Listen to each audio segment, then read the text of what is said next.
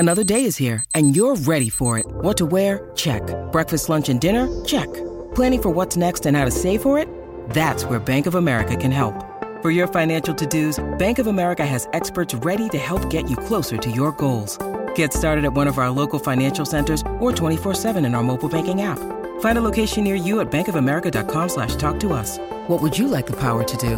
Mobile banking requires downloading the app and is only available for select devices. Message and data rates may apply. Bank of America N.A., member FDIC. When you need mealtime inspiration, it's worth shopping Kroger, where you'll find over 30,000 mouth-watering choices that excite your inner foodie. And no matter what tasty choice you make, you'll enjoy our everyday low prices, plus extra ways to save, like digital coupons worth over $600 each week. You can also save up to $1 off per gallon at the pump with fuel points. More savings and more inspiring flavors make shopping Kroger worth it every time. Kroger, fresh for everyone. Fuel restrictions apply. I don't know how we're going to top this. Amy Sayer, the Matilda, she was on. She was absolutely spectacular. Now we've just had Michael Maguire on, deeply passionate about the Blues job. He's just been installed as their coach for the next few years. Madge is always great listening, says Crime Scene. Yeah, no doubt he is. Then you get this. Tiring Davo. Seriously, Jimmy, you are so one-eyed for Madge. It's sickening. Look at the Tigers doco. He had lost the players for a long time. South was so over him by 2015-16. But you always get the chance to give us Tigers supporters a whack. It gets tiring.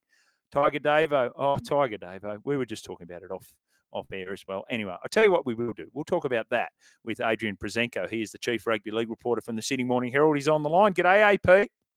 Yes, g'day, Jimmy. How are you? I'm really well. Worst kept secret in rugby league. And that is saying something, that Michael Maguire was going to be the new New South Wales Blues coach. But how do you think, when you think about it, the success he had in England, the success at South Sydney, and then what happened at the Tigers, success at New Zealand, and now New South Wales? Tigers fans are getting a little upset with that. How would you get across that whole situation?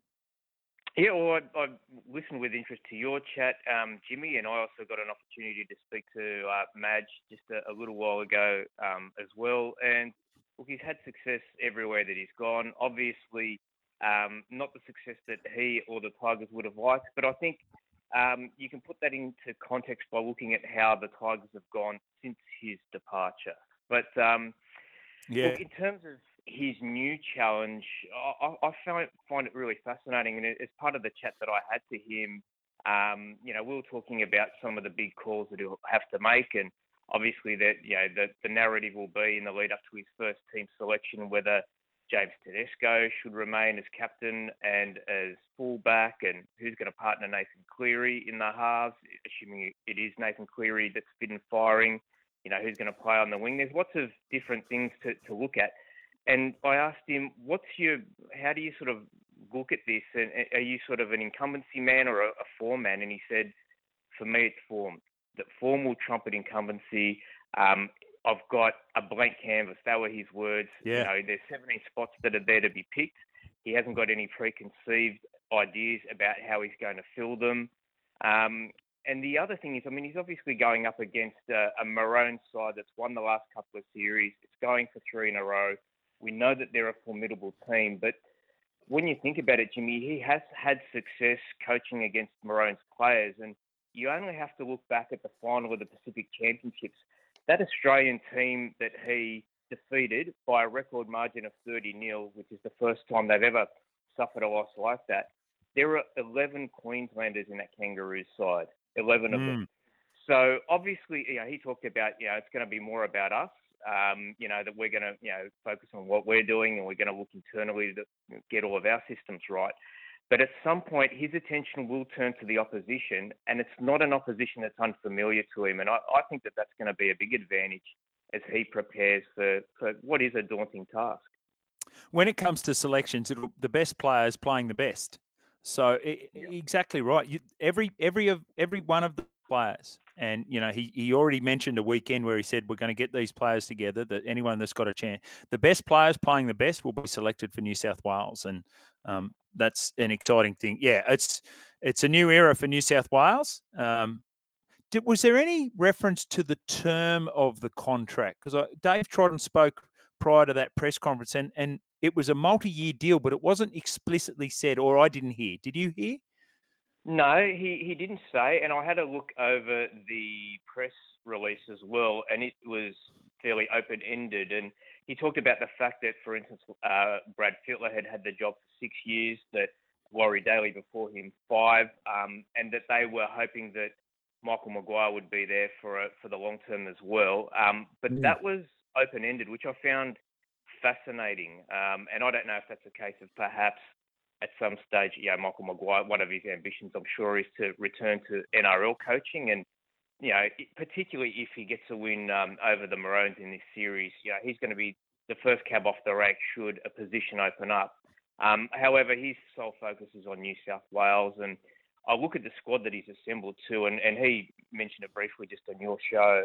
I just thought particularly Frank Panisi coming on board, who has long been Craig Bellamy's right-hand man, and he spoke to me a little bit about this. He said, I'm going to be able to coach the side. I know that Frank's going to look after everything else. There's a lot of interest. There's a lot of peripheral things going on because of the exposure that this series has. And I know that Frank's going to look after that, and I can just do my job and make sure that I'm getting the best out of the team that we assemble. Yeah, which will be unique compared to where he's come from. Anyway, afternoon, Jimmy. The Roosters should send Brandon Smith as the round zero ambassador.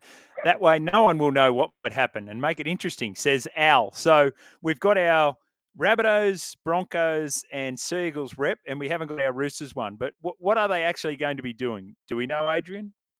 Yes, they will be spreading the gospel of rugby league, Jimmy. And look, I actually think, I think this is really interesting. This is uncharted territory. There's gonna be a few activations. They'll do an official press conference at Allegiant Stadium. They're going to go to an NFL game while they're over there. Hopefully, they get onto some American talkback shows. Only this morning, I had a chat to one of Sid Ambassador's, Aaron Woods, who I actually think is an inspired choice. He's a guy who grew up in Northern Street in Leichhardt. He's above a news agent. His only dream was to play at Leichhardt Oval. All of a sudden, he's going to the Death Star, the 65,000 seat Allegiant Stadium.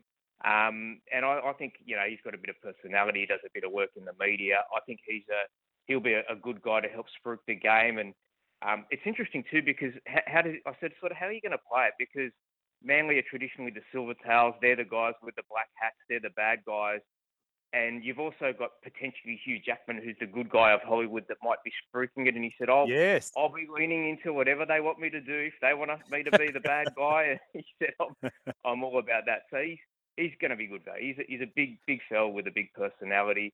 And the other guys are all top shelf as well. So obviously you've got a good mix. You've got sort of the veteran halfback, premiership winner in Adam Reynolds. You've got Campbell Graham, who's played for Australia, and Aaron Woods, who's done it all as well during a career that's seen him spend time at 5 clubs. So hopefully there's a bit of cut through because that's what they need. I think they've sold about 15,000 seats already, but they're mainly Australians. Now the next phase is pitching to the Americans and trying to educate them and let them know what rugby league is. And for a lot of them, they don't know the difference between rugby and rugby league, and it's up to Woods, etc., to make that distinction for them.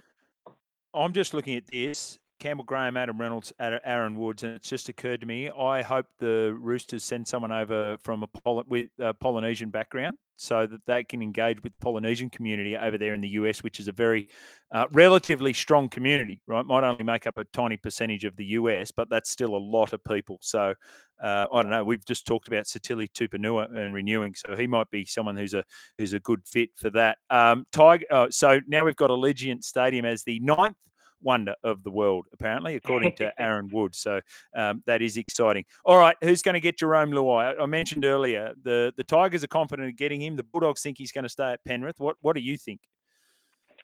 Yeah, I think he'll go, and that being the case, the Tigers are probably in the box seat.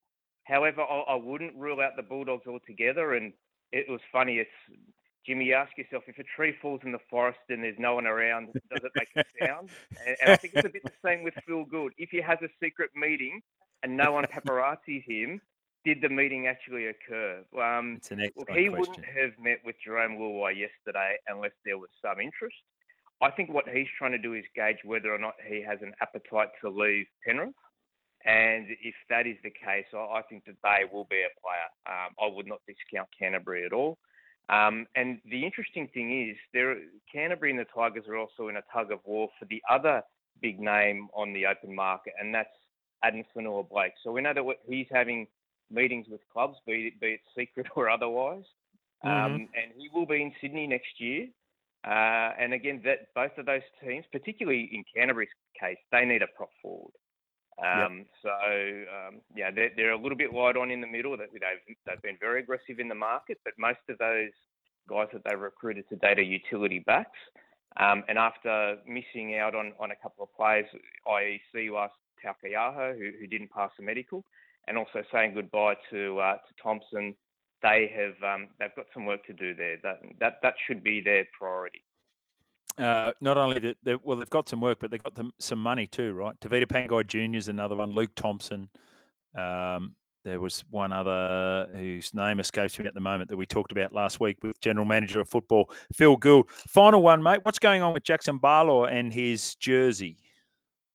Yeah, strange one, Jimmy. So Jackson Barlow had several jerseys that were very important to him, including his Southern debut one, kept at his parents' home in Queensland. Last week, an intruder came in while his mum was sleeping in the house on her own and stole said jerseys. His father actually put out an impassioned plea on Facebook asking for them to be returned. He said, "We don't want any trouble. These are things that are very precious to the family. We just want to have them back." As it turns out, the Queensland Police have subsequently charged someone, a 19-year-old man, in relation to their theft. So hopefully that means the jerseys return to their rightful owner, which is nice. Jackson Barlow is obviously a new recruit for Manly, and hopefully he can start his new stage of his career, knowing that his family's well and all of his property has been returned to him. Oh, yeah, that is a bit scary. Change the locks, throw out the toothbrushes on that one. Just before we let you go, Jimmy, can you ask AP about an X Factor rumours at Parramatta? Any X Factors for Para? No, not as yet.